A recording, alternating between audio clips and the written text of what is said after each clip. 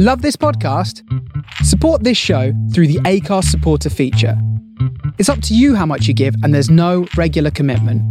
Just hit the link in the show description to support now.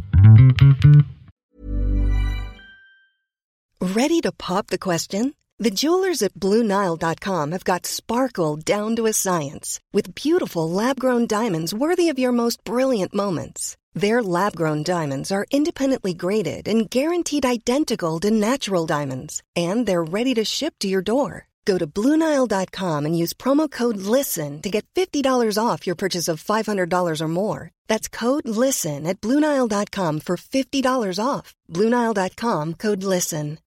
Millions of people have lost weight with personalized plans from Noom. Like Evan, who can't stand salads and still lost 50 pounds. Salads generally for most people are the easy button, right?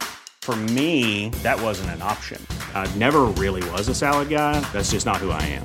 But Noom worked for me. Get your personalized plan today at Noom.com. Real Noom user compensated to provide their story.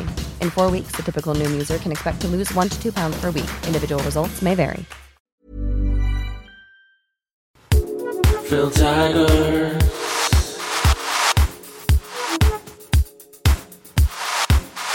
Slacker Podcast. Hello, Slackers, and welcome to the Slacker Podcast, the UK's finest music-only podcast. What episode are we on now? 63? That means you've got 62. That took me far too long, didn't it? 62 other music interviews or various Slacker-style recordings, Slacker Friends episodes to go back through. You might like to go and listen to the Dizzy Rascal podcast. You might like to go and listen to the Johnny Marr podcast. Wherever it is you're listening to this, whether it's on Castbox or Spotify or Apple or wherever, just scroll back and you'll see the names of the artists just at the top. So you can go and listen to as many or as few as you want.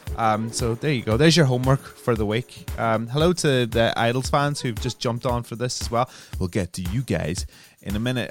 Big up to the Patreon crew and everybody who joined within the last week, and everybody who continues to sustain original free content. You guys are absolute legends. You are doing the Lord's work. It's for £2. You can go to patreon.com/the Slacker Podcast. What's that, like a Twix and a bag of crisps? You can buy me a Twix and a bag of crisps and watch me grow fat in front of your very own eyes.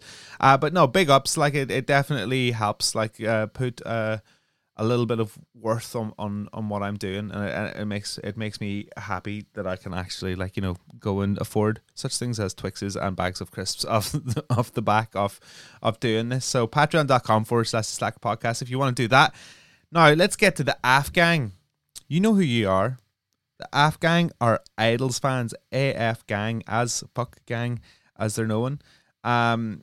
They are one of the biggest fan communities that I have come across in quite some time. I joined the Facebook group a couple of weeks before doing this interview with Joe Talbot from Idols, the lead singer.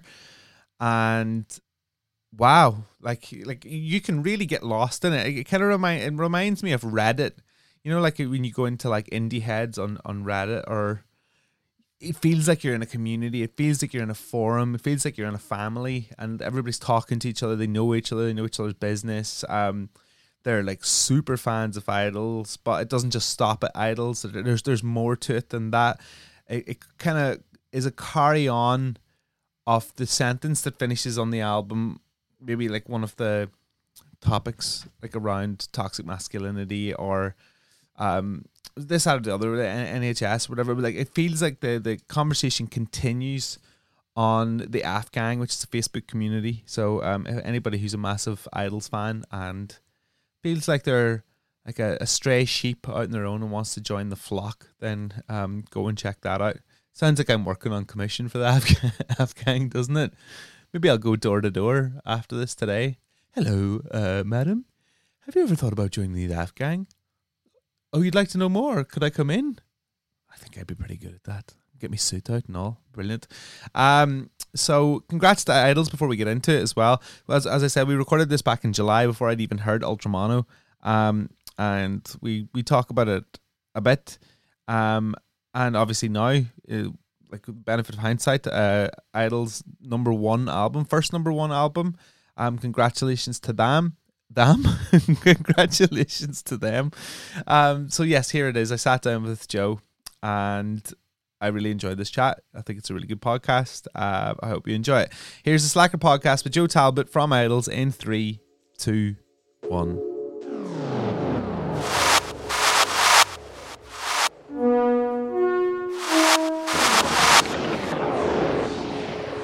How are you? I'm good, yeah. I'm not too bad. Like I'm down in Brighton.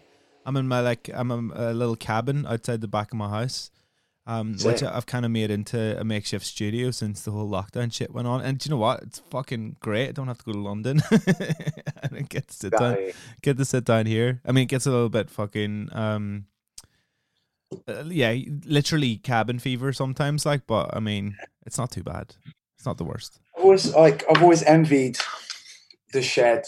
You know, the concept of the shed. My granddad was an engineer, and he had like a shed where he engineered like, so what he'd like screw, like he had shelving, and then all his different size screws in glass jars. Yeah, he'd screw the lids to the bottom of the shelf, and then just. You know what I mean? Always cool little shit like that. I just, it was like his like haven, and he was so organized. Like I've definitely his spirit animal in that sense. Like he's my spirit animal, super organized. Like everything's got to be in the right place.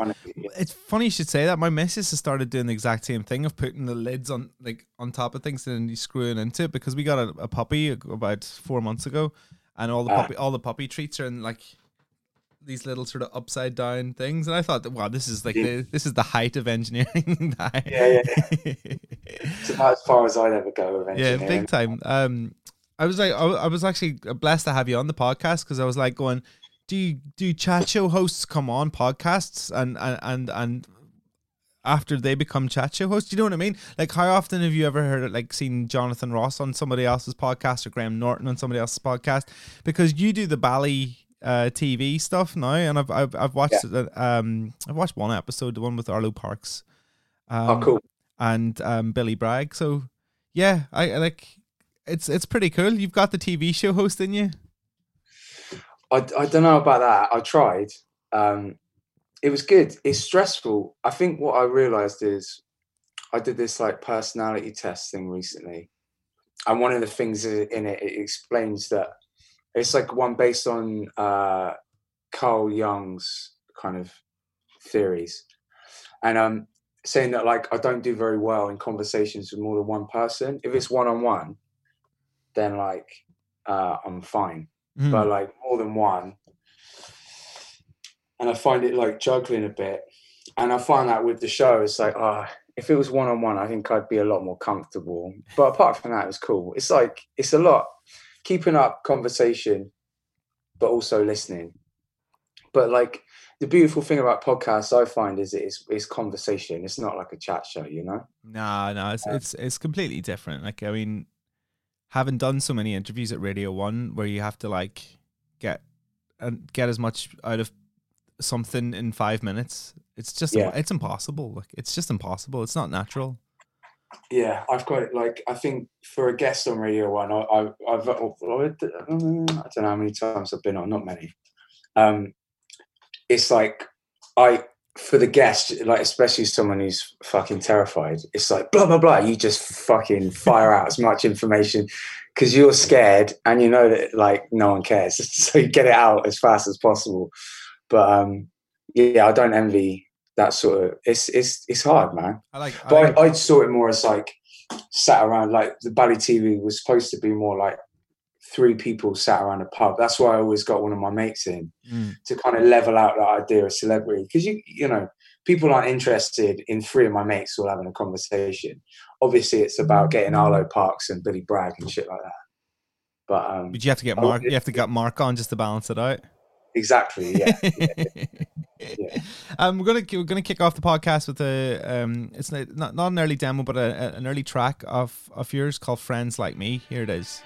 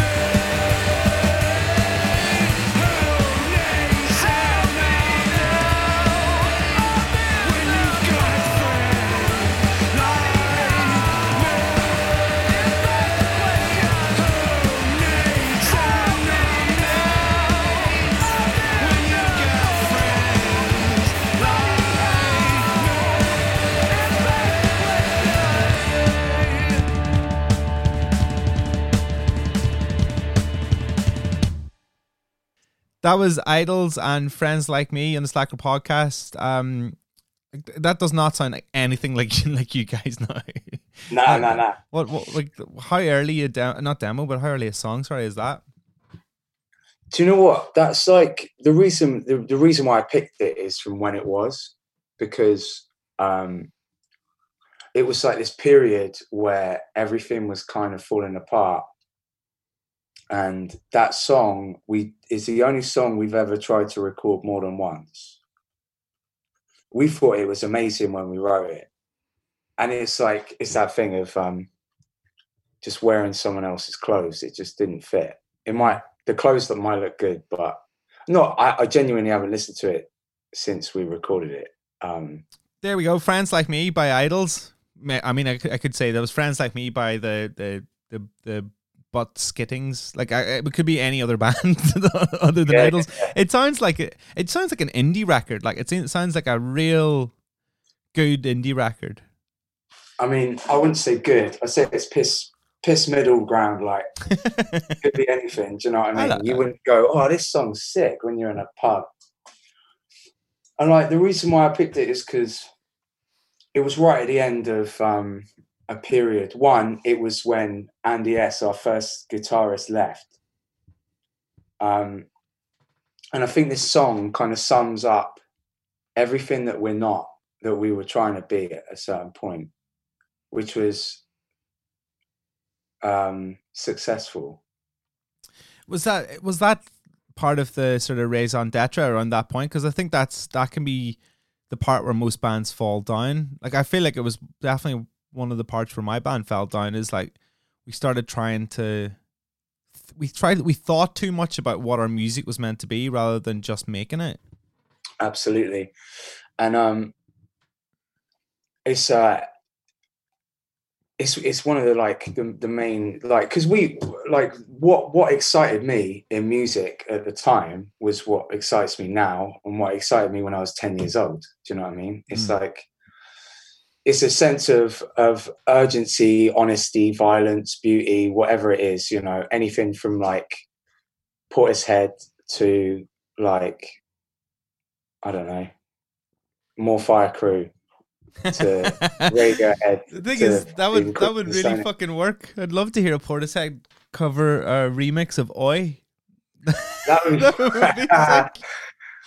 Lethal B and Jeff B in the same room. Yeah. I can't imagine it working. It would definitely be a pow anyway. Well, like, you know, it's just whatever it is, I love it. And like, I think what I've been doing, I wanted to also write a book, but more importantly, do a podcast and get to the bottom of what this is, which is like people's artistic language is like is obviously idiosyncratic. The best ones are idiosyncratic, but that doesn't mean that they're not heavily influenced. You know, like Bowie, for instance, is obviously heavily influenced by the zeitgeist. He's like a sponge who made it fluent in his own language, and more importantly, more beautiful than the people he influenced could make it, you know? And like, I've always, like, us as a band would always have a lot of conversations. At the time, a lot of arguments, but now conversations about what we love, what we want to write. What do you want to write? And like, you know, at the time, one minute it would be like an Arcade Fire track. The next minute it would be a Radiohead track. The next minute it would be like a McCluskey track. The next minute it would be Death Grips. You know, it's like we have all these things that like we all love, but it's like you don't want to write a Death Grips song. You love Death Grips. You want to write an Idol song, but it's about, there's this whole thing you need to go through as an artist where you sponge everything you love up, but you become fluent in your own language. And I think that comes from craft. I think you need to learn your craft first, or your skill first, and then be able to forget about it. Like what you're saying, you know, so many bands are like, what should we write? How, blah, blah, blah. And it's like, if you're not fluent in your own language, you got to find it, and you got to find it by making it and making it and making it and making it. And that was the last song we wrote that was like us trying to make it and not actually making, not physically making anything. We're not making music, we're trying to make it. It was like some of the parts there, like the chorus, for instance, was definitely the first time I wrote a chorus and went, fuck, I can imagine playing that live and it being amazing. Like, we wrote songs before it and after it that I think are better. Definitely after it, but before it, we wrote songs that were more idols than Friends Like Me. But it was us really understanding songcraft a bit, and we kind of went too far with it. We were like, oh shit, like, you know, like Bowen and me singing at the same time was doing this like dance thing, and it wasn't like in the verse, it's like me singing my melody and Bowen going as he does. You used to be like you're like only steps away from like having call and response sort of choruses. Yeah. And also 2 steps away from call and response playing, where I let Bowen breathe, Bowen lets me breathe, John lets us breathe, you know. We were all just suddenly realizing that there's a way of writing good songs, and we just all tried to do it at the same time, and it just came out fucking wet. I mean, that's important though. It's super important, is like actually making, I mean, mistakes and going down the path that's not the one that's meant for you. Like, I mean, I do it on a daily basis where I'm like, because I'm always trying new stuff, and if you're trying new stuff, it means you're not very good at it. So you have to suck a little bit to get better at it, and you have to take the wrong turn to find the right way. I mean, this all sounds like platitudes, but it's actually true. Like, I mean, and the thing is, in music, most artists don't get that opportunity. Like, once something's out and it does quite well, if they make a misstep, then they're rarely seen of or heard of again. Whereas Idols is different, because like with all the best respect in the world, when you started off, nobody really gave a shit because you didn't have a fan base. Absolutely, yeah. And like, many reasons why. I think like what we found worked with us was human interaction, whether it be getting support slots for bands. Like we supported some amazing bands early on, and we weren't very good. Like, who did you get? Because this is when like the band was living in Bristol, so like you probably got anybody who was rolling through on tour, right? Yeah, and like I was DJing, Bowen was techno DJ. I was like hip hop and like fucking anything DJ. And Dev and I had an indie night called Batcave, so we became friends with like all the promoters in Bristol, like all the good promoters in Bristol. Like there were probably ones that I didn't know. But if you're not known as a promoter in a city, you're not going to be very good. That's the whole point. Yeah, sounds very similar to me growing up and going to Belfast. Like everybody knows each other, and when certain band comes through, you're the one that's like asked to go and play it. Yeah.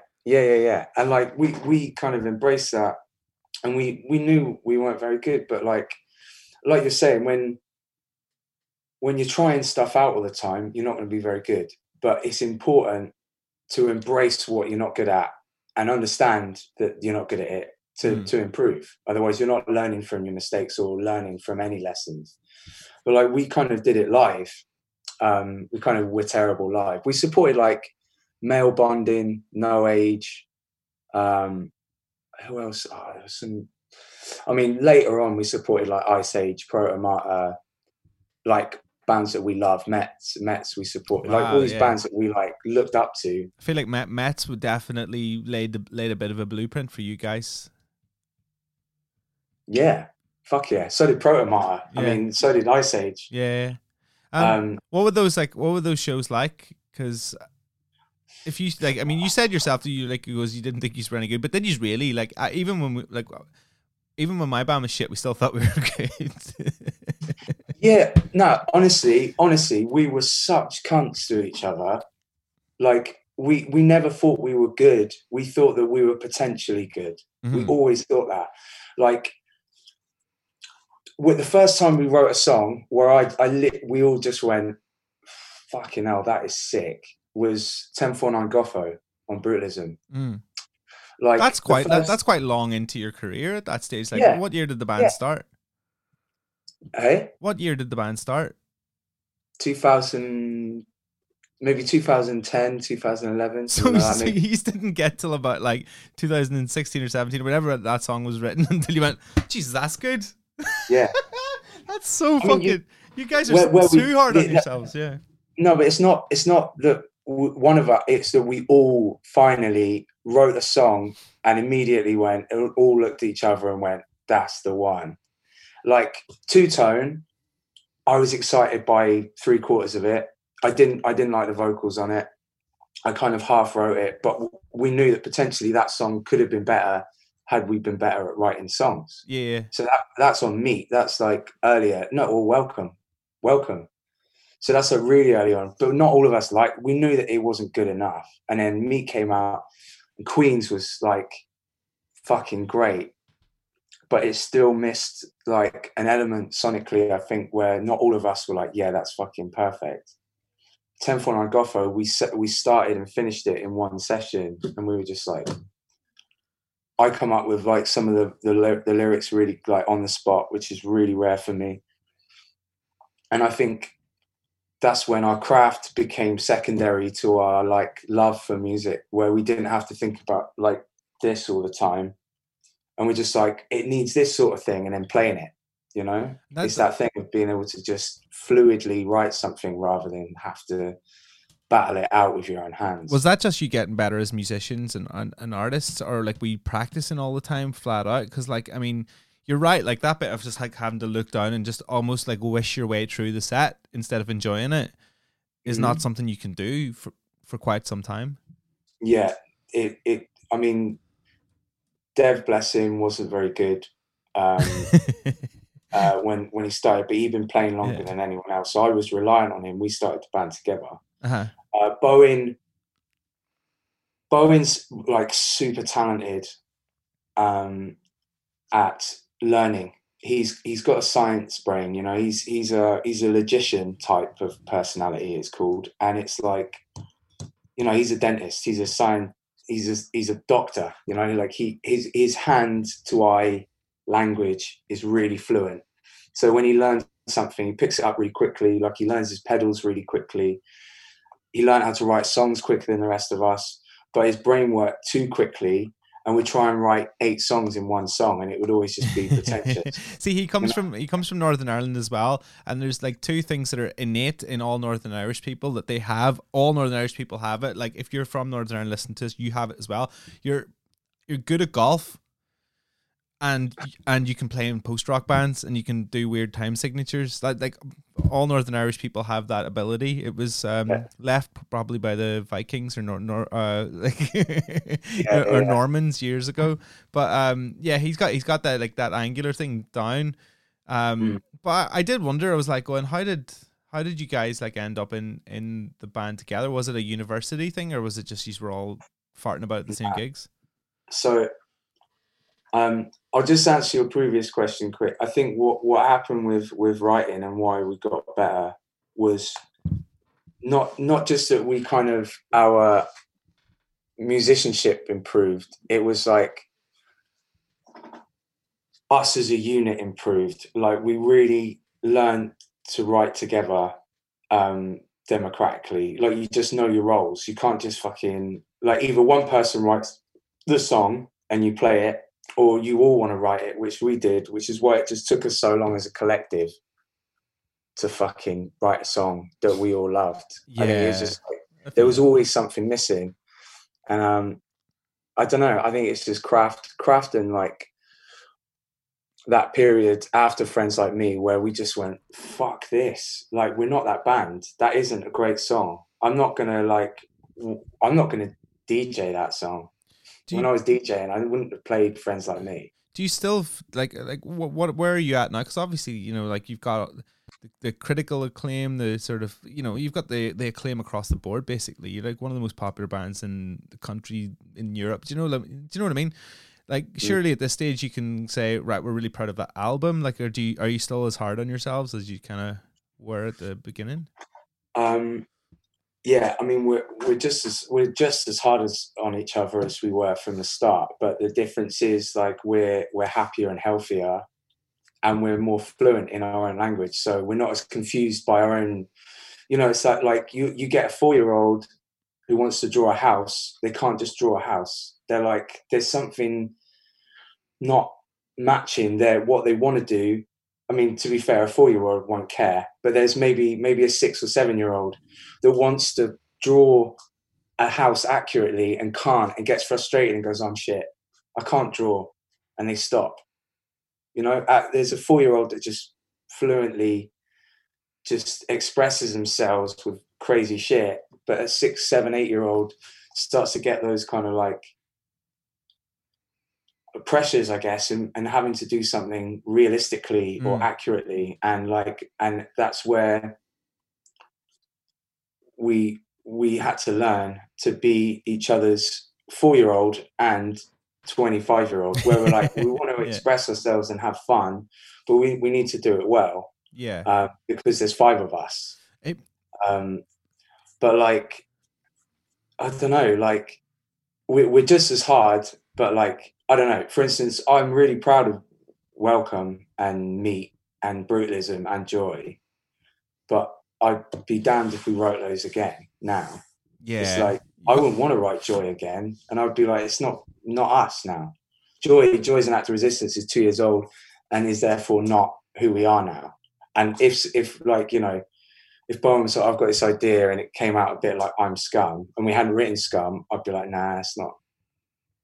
You know, Ultra Mono, what we've just written, is where we are now, but I'm not ashamed or like, because the reason Friends Like Me didn't go out is because it wasn't us. It didn't fit. It wasn't honest. Songs we wrote before that were honest, and songs we wrote after that are honest. And now we're just at a point where our honesty comes across as kind of curt or brutal to each other or to the outsider, but not to each other.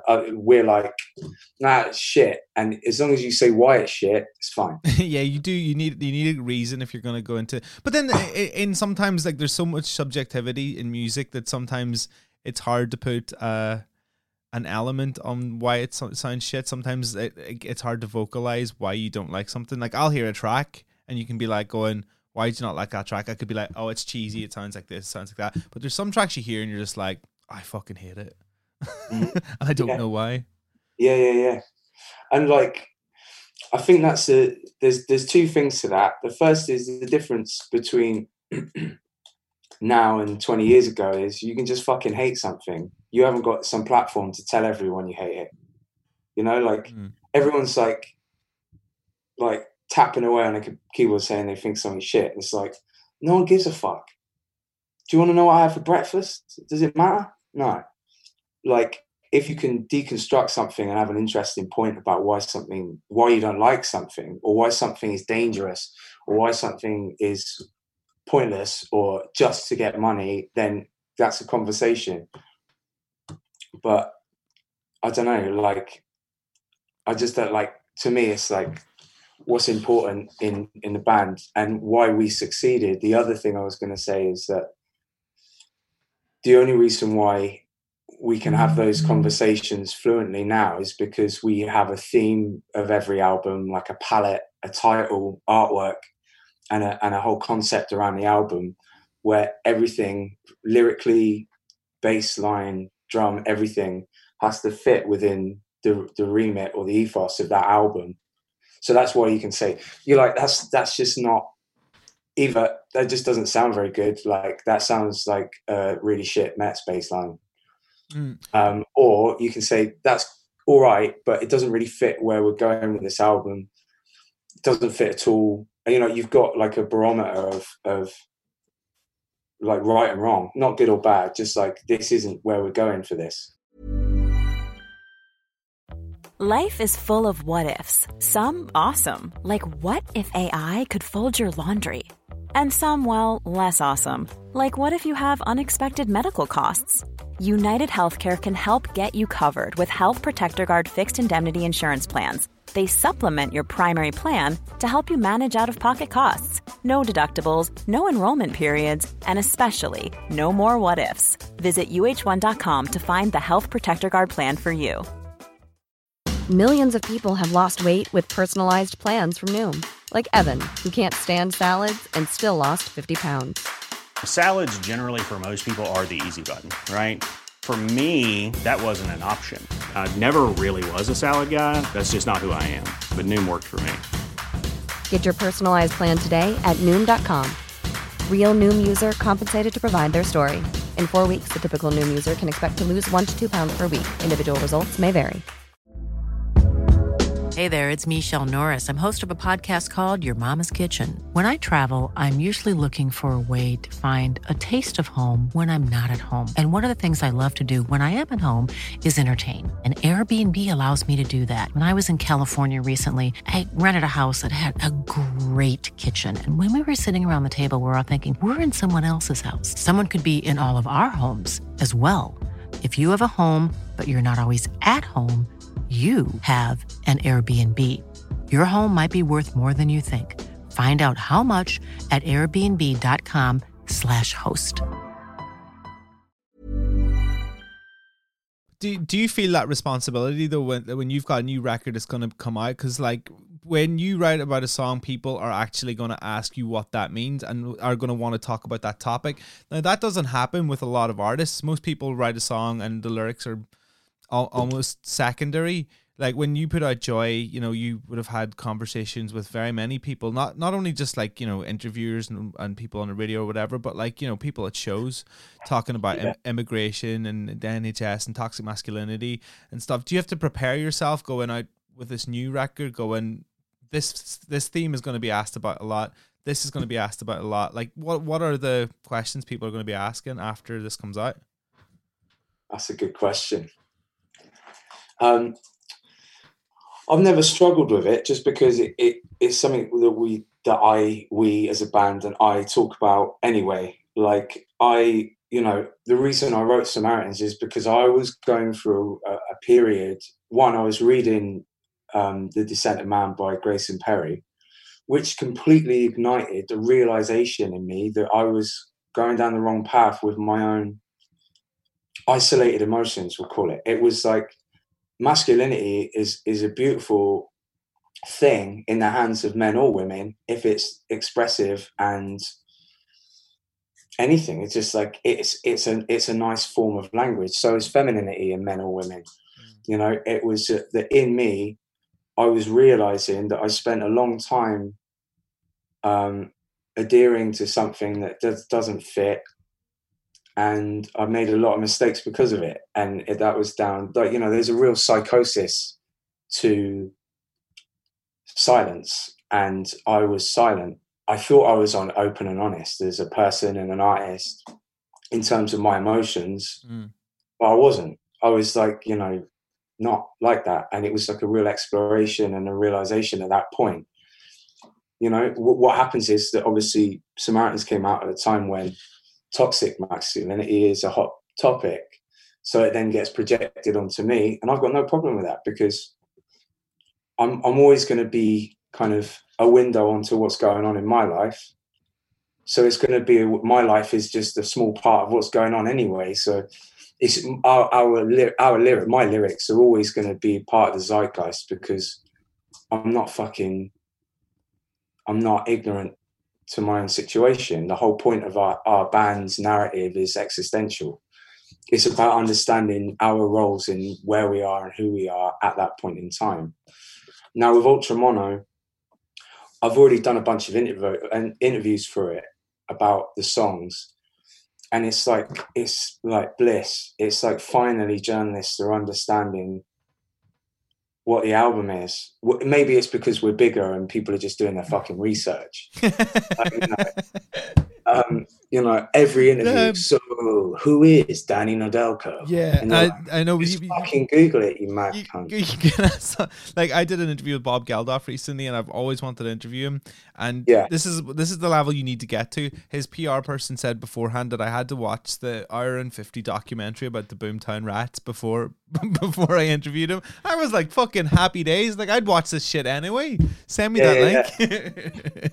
That's fucking bliss. I mean, that is, I mean, like, I don't, when I say research, I just mean listen to the album, really. I think that's all you need for Ultra Mono. It's what I did with Brutalism. Brutalism was like a real explosive catharsis thing where, like, it's like half poetry, half pontification on a record that's a bit scatty and brutal.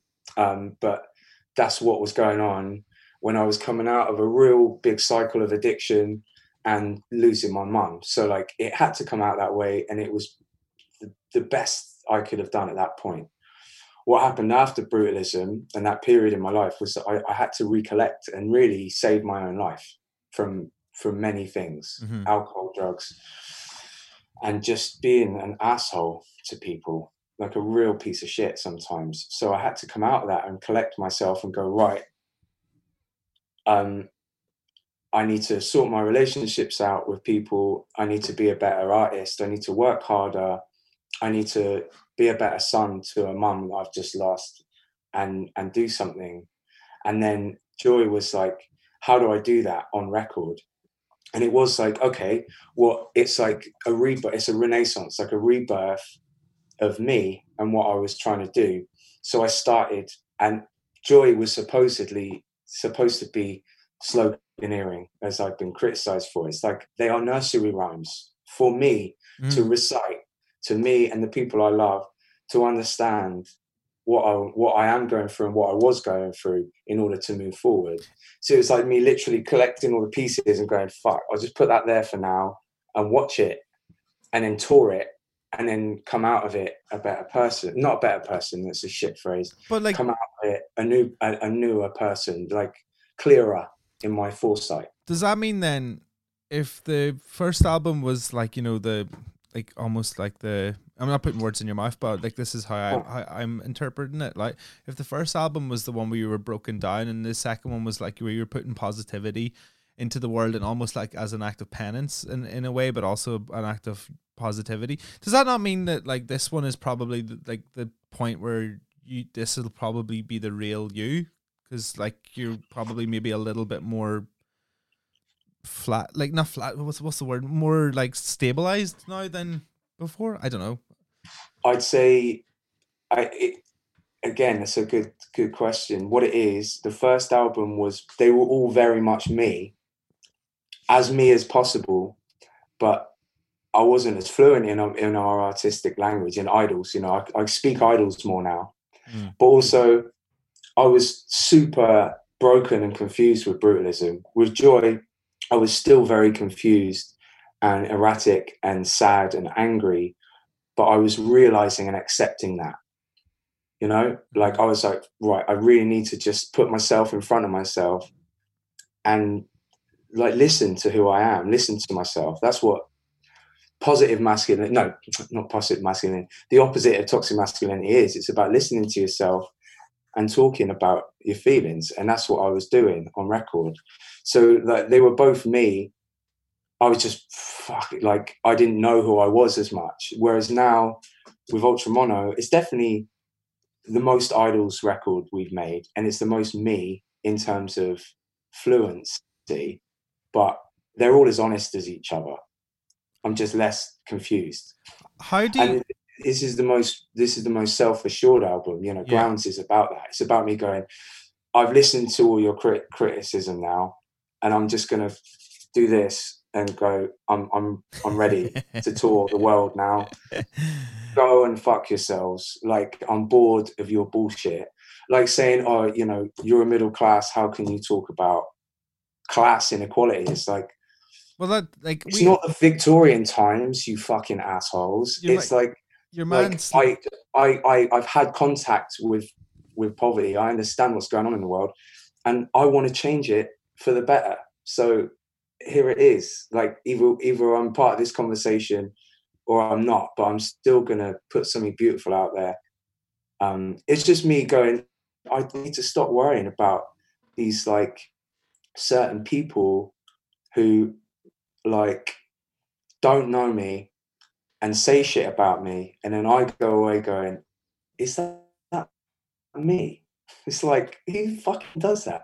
I don't need to question who I am because someone who doesn't know me tells me who I am. But he's been on. It took me a long time to get there because it's Jason from Sleaford Mods has been on the podcast, and the thing is, he like this podcast hasn't dropped, and neither is his podcast dropped. Jason Williamson, yeah, no, but I mean, he's an example. He said something very similar to what you're saying about you.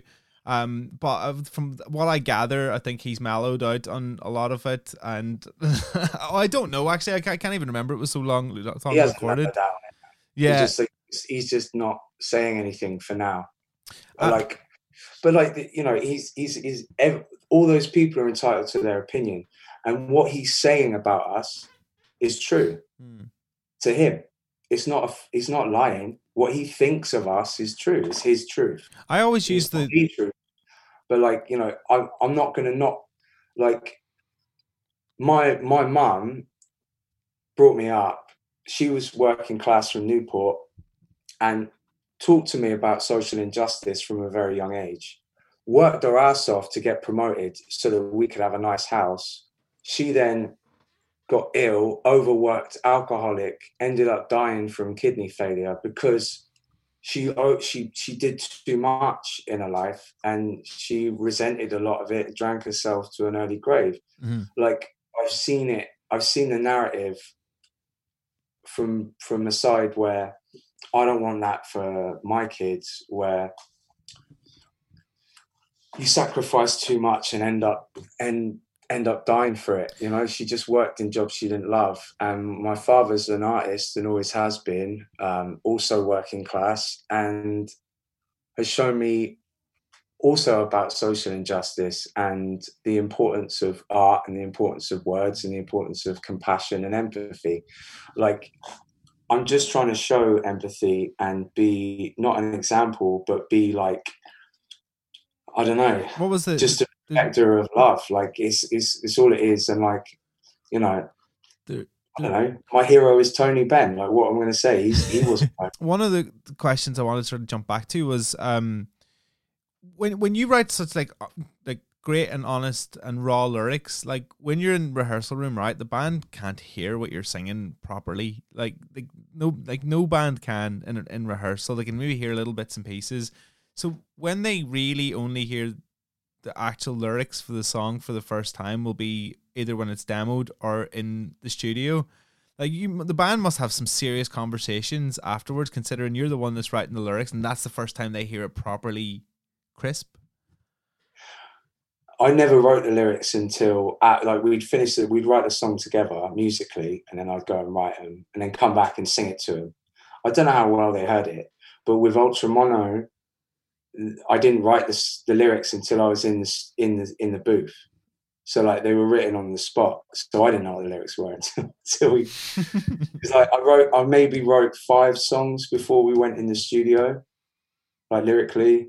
I write every song I do from start to finish in one go. So I have to wait until there's a title and some rhythm there, and then I'll go, right, I can write it now, and then I'll just sit there and write it out in one go. But I wanted that. The Ultra Mono is all about momentary acceptance of the self. So to embody that purely, I wanted to just write as many songs on the spot as possible. Some I just had really good ideas for, like, you know, it's normally like a phrase or a title or a word or something that I really want to put in there. And it kind of, because the music's already written, it normally fits the music. So, yeah, so the boys just have to have faith. And then if it's shit, they'll just say it's a shit. I'll always go, is this good enough? And they'll be like, yeah, sick. Yeah, I mean, you're still the only person that I've ever heard put creatine into a song. Like, I've never heard that. It's not one of those sexy words you hear in like too many tunes.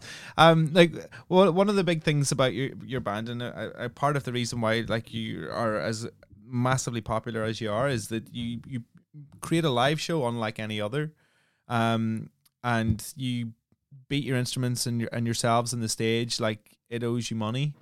And I really, really enjoy it. I've seen you play numerous times. I've seen Mark fall over and trip him and hurt himself numerous times. What is the show that people mention to you most that you've played? Like, either something crazy happening or the most infamous Idols moment of a live performance? A lot of people who were at the gig at Mohawks in Austin, it was a Fluffer, Fluffer pit parties. They have them in London and stuff.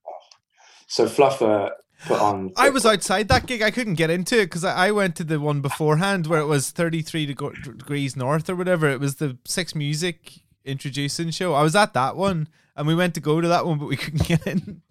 Gutted. Well, yeah, I mean, in America, a lot of people bring that one up, and some, Europe and England as well, just because it was like South by Southwest or whatever. But that one's got brought up a lot in the last year that I pick up on. Like, oh yeah, people like.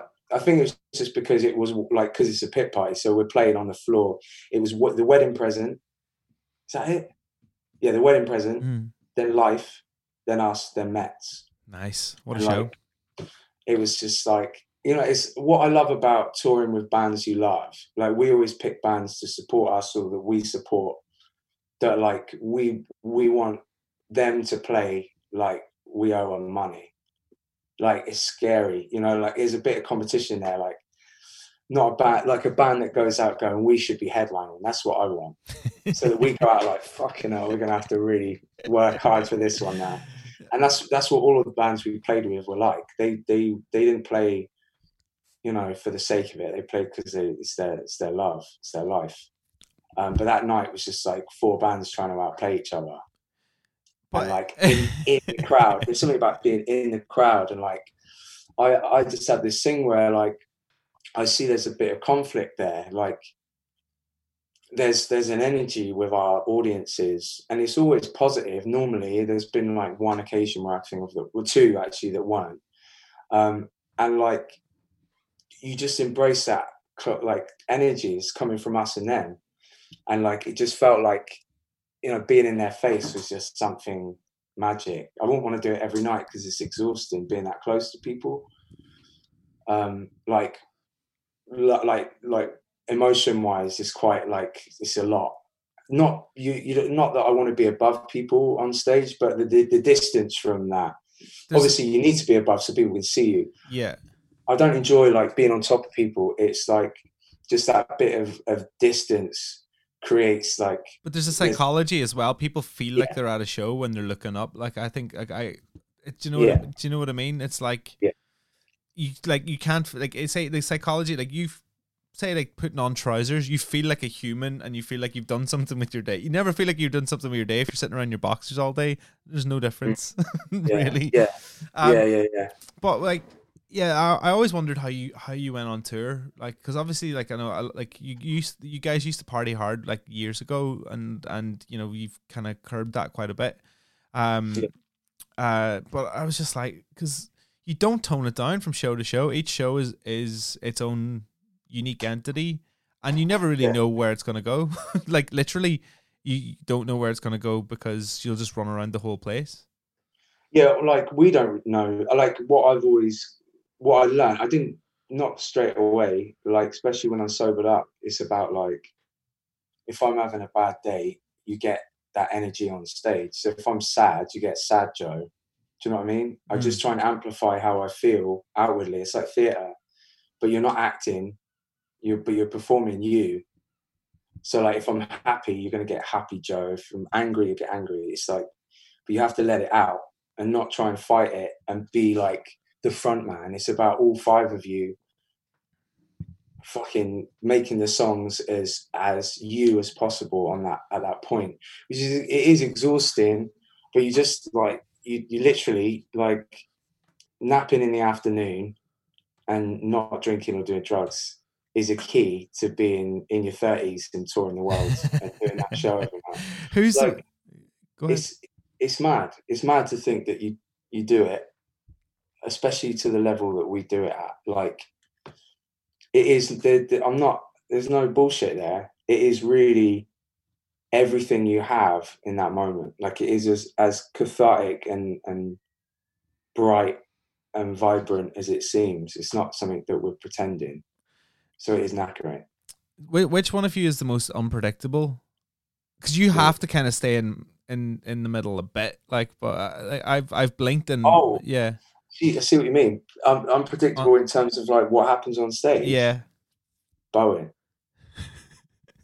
Definitely. What's like if you like had to tell a story about him on stage, what is your go-to one? Like what is your like going, he's a mad bastard because do you know what? He's like I'm trying to think of one now. I mean, to be honest, none of them come to mind where I've been like, oh my God. I mean, Lee gets himself in really fucking weird. Bowen like does shit where he'll climb somewhere ridiculous and then just to wave at us or something and stop playing. Like he's just an asshole like that. It's not like, oh my God, that's crazy. It's just like, oh, you're so annoying kind of stuff. But they've got like 40 meter leads or something now. I don't know how long they are. It's not that long, but it's long. But Lee always ends up getting ambushed by like the psychopath in the fucking crowd. They're like,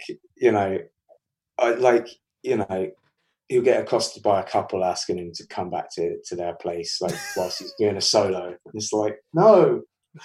I don't know, like we're not like, I don't know. There's no like moments like the Who or anything. Like we just play the songs to the most we can.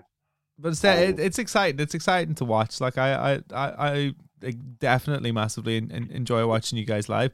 Well, one thing, I mean, I've been a fan since, like, I mean, the first moment I remember ever hearing Idols was, I remember hearing that Trevor Nelson song, as I called it, like maybe like 2 or 3 times, and then I went and listened to the rest of them. I was like, oh, I actually, they're more than a one hit wonder, this one. But I didn't know much about your Idols community that you've built up on Facebook. All Is Love, like that. Okay. I didn't know anything about that at all until like genuinely just days ago when I was doing a bit of research. I was almost a bit cocky with it because I've been sort of with you guys since the beginning. I was like, I don't need to do that much research. We can just sit and chat. But actually, I joined the community and went through it. You literally have built a village, not even a village, a fucking town, a commuter town of Idols fans that are all supporting each other. Can you tell us what, like, anybody that's listening to this about it? Yeah, we've built our own Milton Keynes. No, it's not anything that we've built, really. I can't take credit for it. It is literally, I used to say, like, put out a post saying Afghan. I saw it on, it means like entrance, I think, in Dutch or something. And I was like, oh, that's a sick name for a band. Like, for a gang, like As Fuck Gang, as in like, give it everything gang. I was like, shit, we should just call ourselves the Afghan. Do you know what I mean? I think we used to say As Fuck a lot, as like, ironically. Anyway, I put it out a few times, like, all right, Afghan, do this, like, go to this thing we're doing, or come see us here. And then they took it on as like the name of the fans, you know. And I thought no more of it at first. I thought it was cool, obviously. Anything like that, when you put something out there and people that like your music take it on, it feels fucking amazing. Like on a small level, you know, like people that pick up on little details. Like this one woman made a badge. I once talked about the band as being like, my mum used to, when she was in her later years, like for the last 10 years, had carers come in and look after her. Because like I lived with her. I moved back to look after her. Mm-hmm. Like, I wasn't there on the weekends. I was DJing in Bristol and working at the Louisiana. And but carers would come and make her sandwiches and wipe her ass and do everything. She was paralyzed down the right side and she couldn't talk. Mm-hmm. So yeah, when I wasn't doing that, carers were. And I just remember coming home one day and one of the carers had made her a sandwich, and it was like someone without fingers or a soul had made her this sandwich. It was fucking abysmal. And then I just realized that I wanted to make all her sandwiches and make them as beautifully and put as much love into every sandwich as I would not the Queens, because I fucking hate the King Queen, but like, I hate the royals, not the people, just the idea. But like, shit, you know, there goes my headline.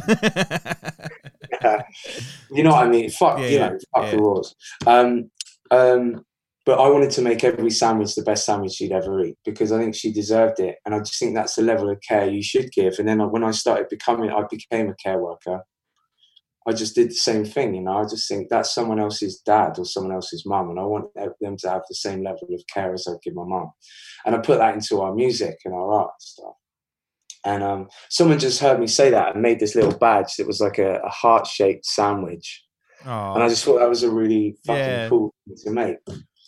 So stuff like that, little things where like people really pay attention to the details and not just the bombastic nature of what we do, but why we do it. And the Afghan was just like that. They really picked up on the message of empathy and love and acceptance and inclusivity, and made a community of fans. It is fans, but like, I'm sure, you know, I hope, I don't go on it. I haven't got Facebook anymore. I haven't done for a long time.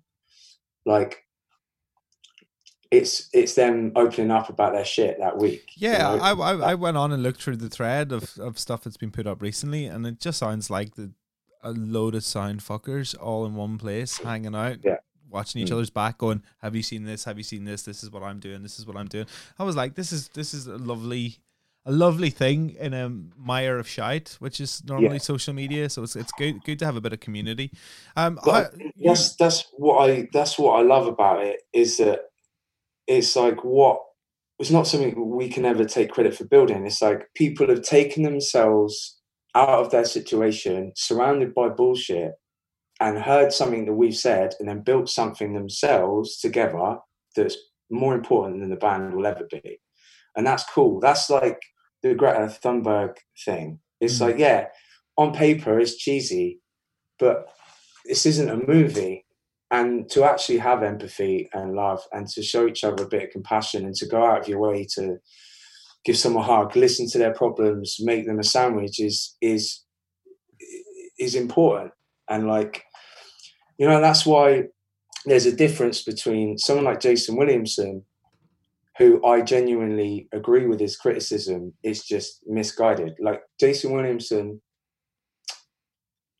doesn't like people accosting someone else's class issues. Like, I think he sees me as someone pretending to be working class to create an entity that I can then sell and then forget about class problems. I think that's, you know, he's critiqued the art. He has, like, and me, but it's about my lyrics and me pretending to be something I'm not, which is not something I've ever done.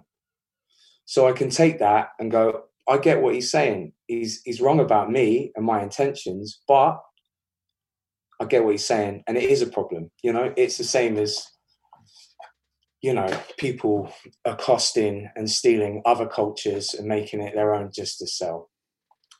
But what I don't appreciate or give a fuck about anymore, or adhere to, or listen to, or even pander to in some ways, is people that criticize our message in general, or our fans, of like it's some sort of condescending thing. It's like, actually, love and empathy in this day and age is a fucking battering ram compared to your trite, sneering, pretentious dog shit.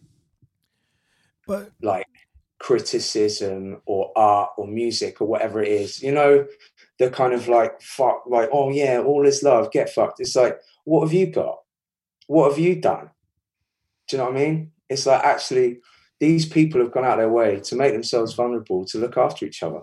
And that is fucking hard. That's tough. That's real. See, when you, I'm inspired by it now. You know, when you talk about, like, you know, you, like, obviously, like, you do have a message. Songs aren't there for song's sake. They're there for reasons.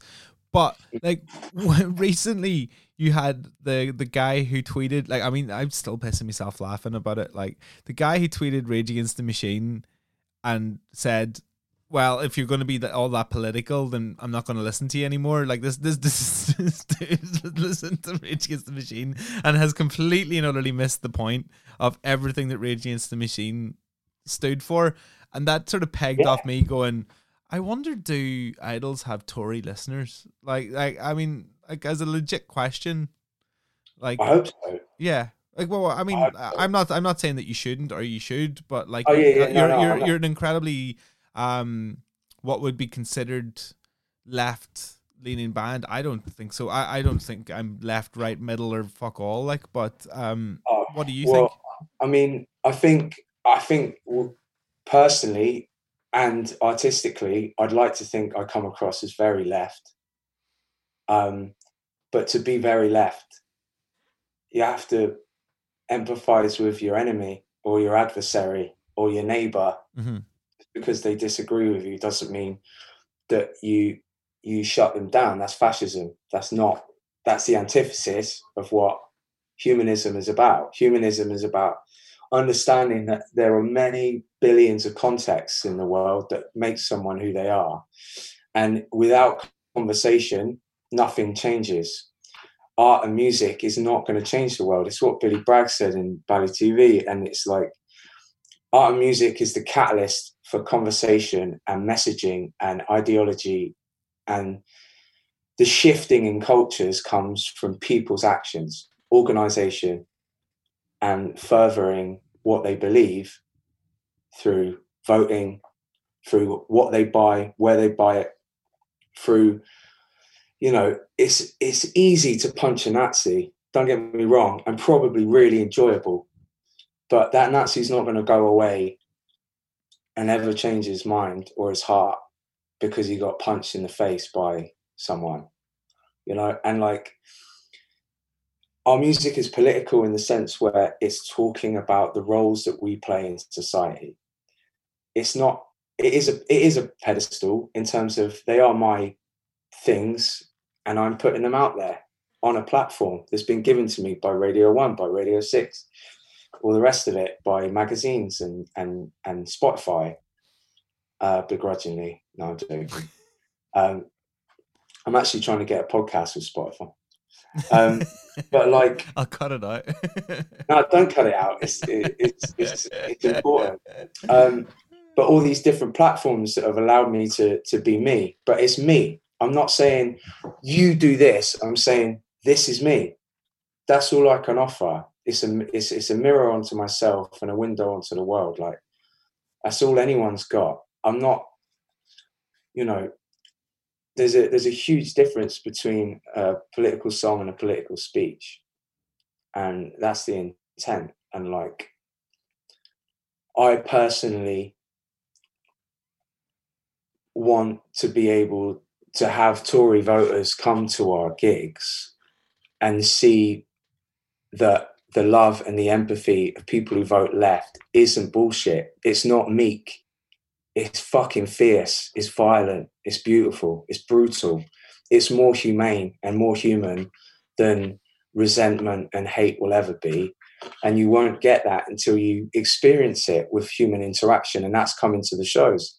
So if we can open up the conversation and give people the arena to come in and see a bit of it, then that might change the world slightly. It might, you know, because it's about the people that come to our shows that actually speak our language, people in the Afghan and people not in the Afghan, people that like really get our message, wouldn't stop someone who votes Tory coming in our show. They go, yeah, come in, have a beer.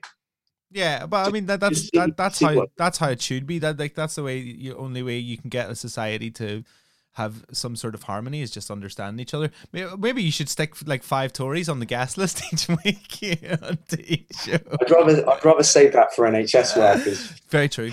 Yeah, very true. I get your joke. That would be funny. We should post it and just see loads of people literally fucking explode.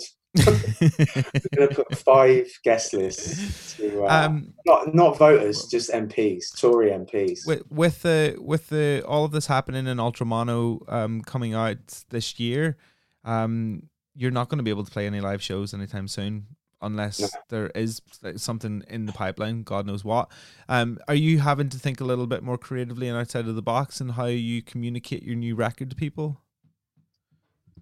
Yeah, I mean, luckily this is the clearest, this is the most, I'll say it again, the most fluent album we've written, I think. Like what I was saying earlier is that journalists, their questions are in line and interesting with the album because they get it, because the message is clear. Do you know what I mean? Mm-hmm. So I think for that, like, people are getting it from a distance. They don't have to be at the shows. They don't have to read the articles to get the album. They just, the 2 songs that have come out so far, they're like, we get it. So on that level, I think artistically it's going to be easy. What we noticed and what we started straight away, because we're quite a proactive band and we talk about things a lot, is that as soon as quarantine started, we were like, what? The whole landscape of us releasing an album is fucked. We need to change what we're doing and retain some sort of connection with our people so that we can move forward as a band and actually still have a conversation with our audience that isn't just, here's our music. And then we just, you know, it's that beauty from Ash's thing that we've always worked with. Like when we started as a band, I was 25, or 24. So it's like, I already knew that I was kind of pissing against the wind. And by the time we got anywhere, I was over the hill in terms of musicians, like pop musicians. Do you know what I mean? Like we were pissing against the wind from the start. We didn't look the part. We didn't sound the part. Like rock and roll indie music was dying on its ass because it was shit. mostly. Is it still? Yeah. Because like, trust me, I you know, and you fully well know that guitar bands are pissing against the wind. But I like that because it sorts the wheat from the chaff. It's like, if you're doing it to make money, you're not going to get very far. If you do it because you love it and you want to learn your craft and get better and be amazing, then you'll get there. Because that is it. Making it is actually making the art. It's not making the money. It's never been easier for, obviously, to be able to listen to whatever the fuck you want at any given time, and that should never change.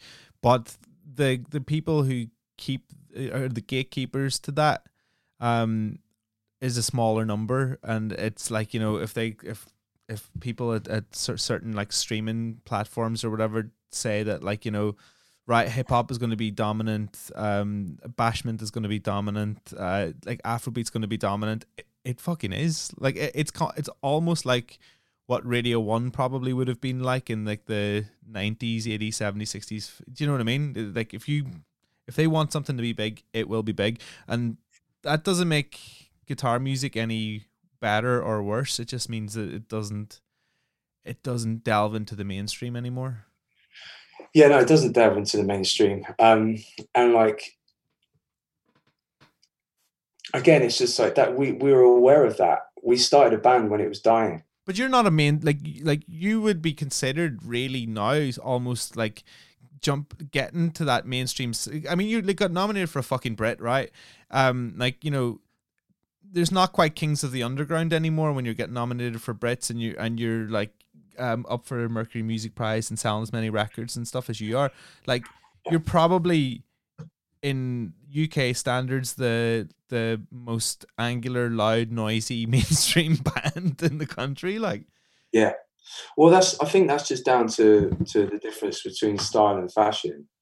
Like, we started when, we'll call it indie. Like, people are like getting a fit about it, but you know, we both know what we mean when we say indie music. Yeah, white men with guitars. So like, when we started, we knew that it wasn't popular and it wasn't going to be popular for a long time. And to be honest, I wasn't a fan of much music like that at the time. I was way more, you know, I was DJing like kind of hip hop, grime, house, even dubstep to my detriment at some points. But I wasn't that fascinated by it in terms of current musicians. What I knew is that I wanted to make that music and revive it for me, not for other people. I wanted to write an album as good as Is This It, even though Is This It was like 10 years old. I still was fascinated by that. And so we just had to make it in our own language. But what we did and what we were fascinated by was the craft and becoming fluent in our own language. And that means not adhering to or being obsessed with fashion. I'd say we're kind of like the black leather biker jacket. Like, it never goes out of fashion because it's always stylish. There's something about it that just is well made. Some of them, obviously, they're badly made ones. But you spend a ton on a biker jacket, it will look good if it fits. It looks good on nearly everyone. It's just a beautifully well-designed, well-crafted thing that becomes fashionable now and again, but it's always stylish. And I think that's what you need to do. You need to be Nick Cave and the Bad Seeds. You need to be, you need to be Radiohead. You need to just engulf yourself in your own world, in your own universe, learn your own language and speak it as truthfully and as vibrantly as possible. And you will always be stylish. You'll just never be in fashion. Like, well, you will be, but you won't become out of fashion because you're not just the fashion. You've made something outside of that world that is just little vignettes of success, and no one wants that. You just want to make your own universe and make it beautiful and believable. There you have it. The Converse high tops of music idols, the biker jackets of music idols. Joe, I mean, is that I don't think, yeah, I that sounds really fucking wanky, doesn't it? But that's what we're aiming for. That's not, I get it. I know, I understand it. I get it. I've really enjoyed talking to you for the last hour. I'm excited to hear Ultramono. I'm probably equally as excited, if not more, to come and see you play live again. I love bringing somebody with me to see you live that's never seen you before, and I almost spend more time watching them watch you. It's like almost like a live YouTube reaction video. It's great. I brought my friend Jerry to go and see you when you played at Heaven, and I was just watching him, and he was like losing his absolute shit. That was such a good show. Yeah, it was a very good show. Well, good luck with Ultramono. It's gonna what date's it dropping? 25th of September. Boom. Okay. I'll send it over to you. Happy days. I can't wait to hear it. Well, listen, enjoy the rest of 2020 as much as you possibly can. What else could go wrong, eh? I'm waiting, mate. Don't tempt There's it. going to be locusts in our garden or something. Yeah, I really enjoyed the chat, man. Thank you. Yeah, thanks for coming on. It's been a pleasure. It's good. It's good crack doing these. You know, it's almost like, I mean, you do them as podcasts, but it is quite stimulating as well, because it's almost like the same shit you would get into over like a pint or something in a pub. Yeah, it's magic.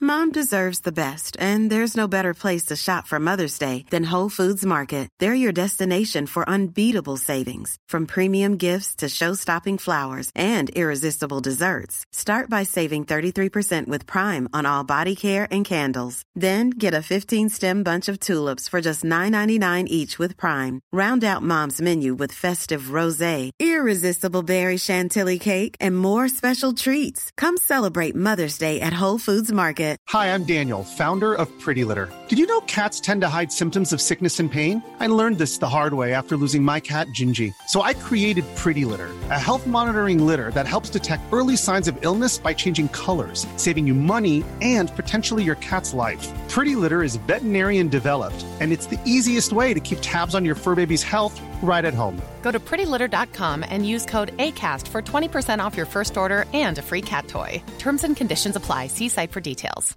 Hey, it's Paige DeSorbo from Giggly Squad. High quality fashion without the price tag. Say hello to Quince.